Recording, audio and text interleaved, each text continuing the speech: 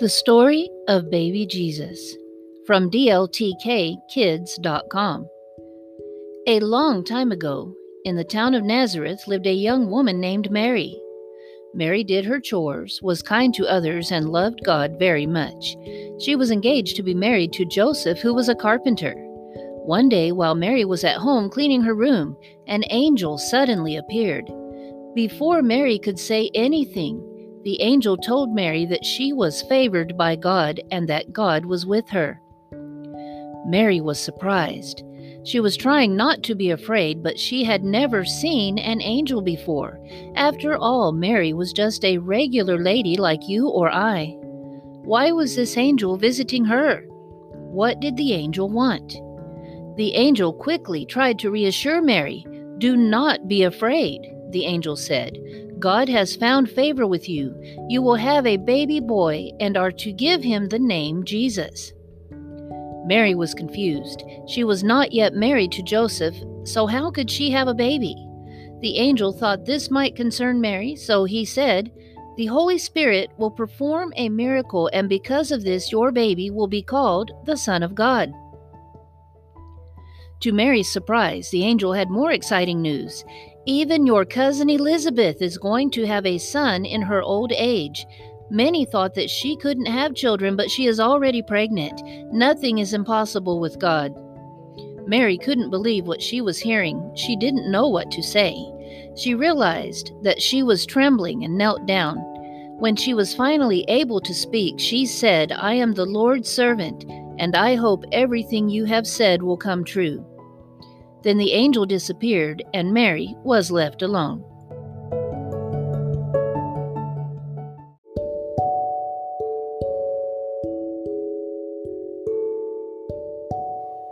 Soon after, Joseph found out that Mary was going to have a baby. Joseph was confused and upset by this. But an angel came to him in a dream and said, "Joseph, do not be afraid to take Mary as your wife. The child Mary is going to have is God's son, and you are to give him the name Jesus." When Joseph woke up, he remembered what the angel had said. He knew that everything was okay, and he wasn't upset anymore. In those days, the government decided that they should count everyone that lived in that area of the world, so Joseph had to take Mary to his town of Bethlehem to register. It took Mary and Joseph a long time to get to Bethlehem. They didn't have cars back then, so it probably took them a lot longer to get there. This was very tiring for Mary because she was soon going to have a baby. When they reached the town, all the hotels were full and there was nowhere that they could stay. Finally, someone felt bad for them and offered them a place to stay. The Bible doesn't say for sure where they stayed, but most people think that they stayed in a small barn where animals were kept. In any case, doesn't it seem strange that Jesus, the King of the Jews, wasn't born in a fancy palace or even a hospital?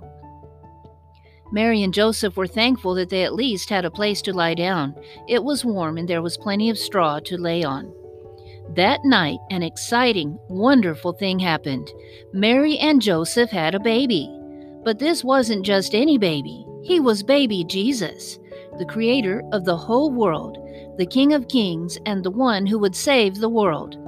The little baby boy fell asleep in Mary's arms. She wrapped him in clothes and laid him in a manger on some clean straw. Mary and Joseph soon fell asleep. They were so glad to have this special baby join their family.